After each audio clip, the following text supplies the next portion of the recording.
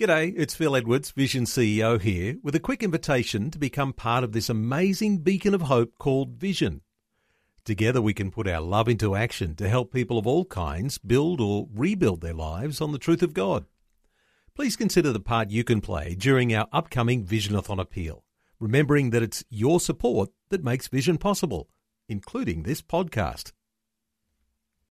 Jesus said, "If you hold to my teachings, you are really my disciples. Then you will know the truth, and the truth will set you free." During the Spanish Civil War, Emilio Mola coined the phrase fifth column, saying that the advancing four columns of his army upon Madrid would be supported by a fifth column of sympathizers within the city. A fifth column is a group of people who covertly undermine a large group, such as a city or nation, from within, to the aid of an external enemy. Jesus told a parable about Satan's fifth column.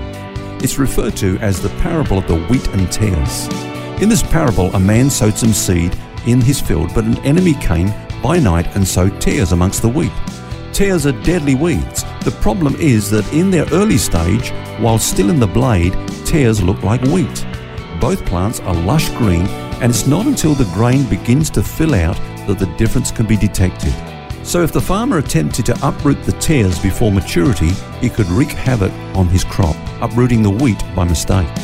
The lesson of the parable is a caution to resist the temptation of saying who is a Christian and who is not.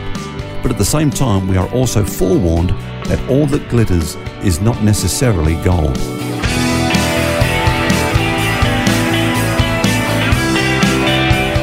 This is Set Free with Ken Legg. And thanks for joining us again today as we look at advancing the kingdom. Now, yesterday we looked at the first parable of the kingdom in Matthew 13. We saw that God builds his kingdom by means of sowing the seed of the gospel in the hearts of men and women. But in the next parable, that of the wheat and tares, we'll see the activity of the enemy. Ken? Yes, in fact, every parable now concerns the spiritual warfare between the kingdom of darkness and the kingdom of heaven. Sowing tares in an enemy's field was a form of revenge in those days. We would refer to it today as bioterrorism.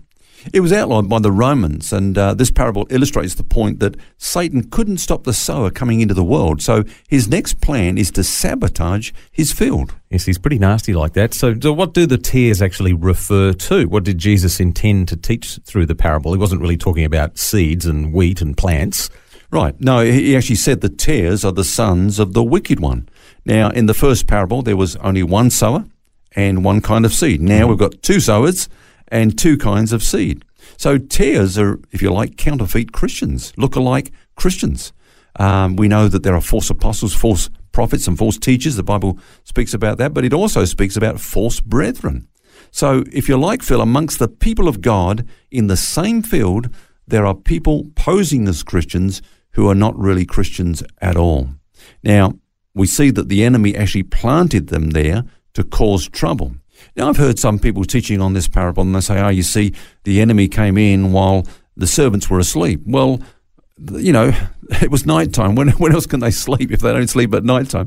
I think the point is that the enemy works by stealth under the cover of darkness.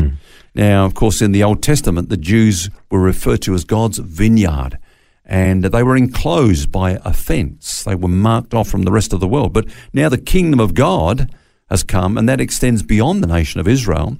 So the field is the world, and the gospel must be proclaimed everywhere. The fences come down, and thankfully, multitudes are pouring into it. But the problem is that not all are regenerate that are coming into what we call Christendom. So the tares will choke the life out of the wheat. The enemy knows that if he can place enough of the artificial amongst the genuine, he can devastate the entire crop. And the difficulty is you can't tell the difference at some stage until it actually starts to bear fruit. That's right. Now, you talked about this fifth column idea before. Yeah. The tares as Satan's fifth column. How does Satan's fifth column go about devastating the church? Well, I think in several ways. First of all, you know, we read in this parable when Jesus gave the interpretation of it, he said at the end, the Son of Man will send out his angels and they will gather out of his kingdom all things that offend. Now, Phil, you may be familiar with the fact that that term offence means stumbling block. So tares cause believers, if you like, to stumble. If he can sow tares amongst the wheat, he can disrupt the harmony of the church. And, whenever there's church trouble, look around, you might just find a tear is involved. So that's the first thing, is that he's sowing all these stumbling blocks, all these causes of offence in the body of Christ. But then I think we can go a little bit further than that and say that when the enemy comes in amongst us, he replaces godly principles with worldly methods. There's a beautiful story in the Old Testament that illustrates this. It's when Israel were under the power of the Philistines. We know that in the scripture the Philistines represent the world. So the Israelites had to go and take their instruments or their tools to be sharpened to the Philistines. That's just so that they didn't make any weapons and that sort of thing. Yep. And I think, you can see an analogy there, Phil, that over the last few decades, the church has turned to the world to be sharpened in things like how to present talks, motivational talks. We've kind of weakened the gospel by just giving little, pep talks. Godly counseling has been replaced with pop psychology, biblical models of leadership with corporate forms of structure and so on. And so it's a kind of, if you like, the world invading the church and corrupting it from the inside. There's another thing, and that is that often the enemy sows things into the church that are distractions. I've been a pastor for nearly 40 years now, and I've come to discern that there are certain people the enemy has placed just to bring a lot of distraction. They get all the focus, all the attention. They divert us away from our main task, which is, to preach the gospel and to build God's kingdom. But you've pointed out that we're warned in the Bible not to go around trying to pluck up the tares. So what do you do? Yeah, exactly. The servants, of course, in this parable saw a need for separation, but the problem is that they weren't skillful enough to do it. And if they attempted to do it, they would root up not only the tares, but the wheat as well.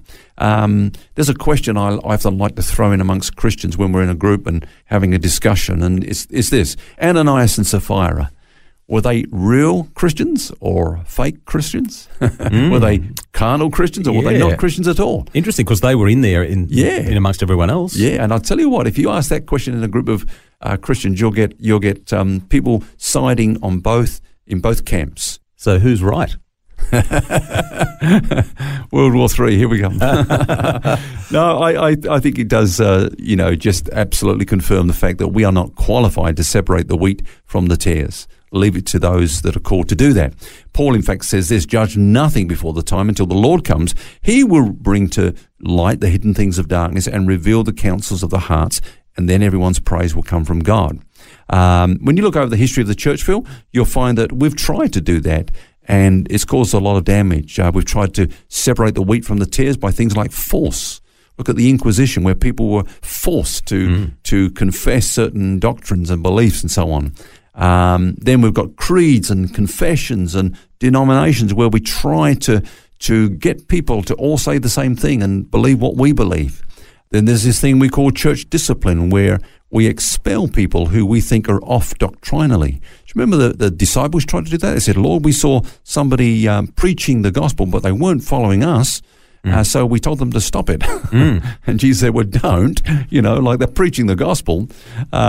Just because they're not with us, it doesn't mean to say they're against us. And so we've tried to kind of really classify, this is wheat, this is tares, and we've got ourselves into all sorts of trouble. But question though, you still need discernment in the middle of all that, don't you? Yeah, as Augustine said, in essentials, unity, in non-essentials, liberty, but in all things, charity. And, we do have some fundamental beliefs that we all adhere to be authentic Christian. But what we're talking about here is really trying to discern those that are genuinely born again and kicking out those that we think are not. And it comes down to this, I believe. I can't really say for sure whether somebody else is a Christian, but I can say that I am. God wants us individually and personally to have an assurance of salvation. The gospel was written so that those who truly believe in it might not only be born again, but have an assurance of their salvation. Of course, God knows those that are genuinely saved. And so I guess the lesson of this parable is this: don't judge others, but certainly resist any influence that is contrary to the gospel.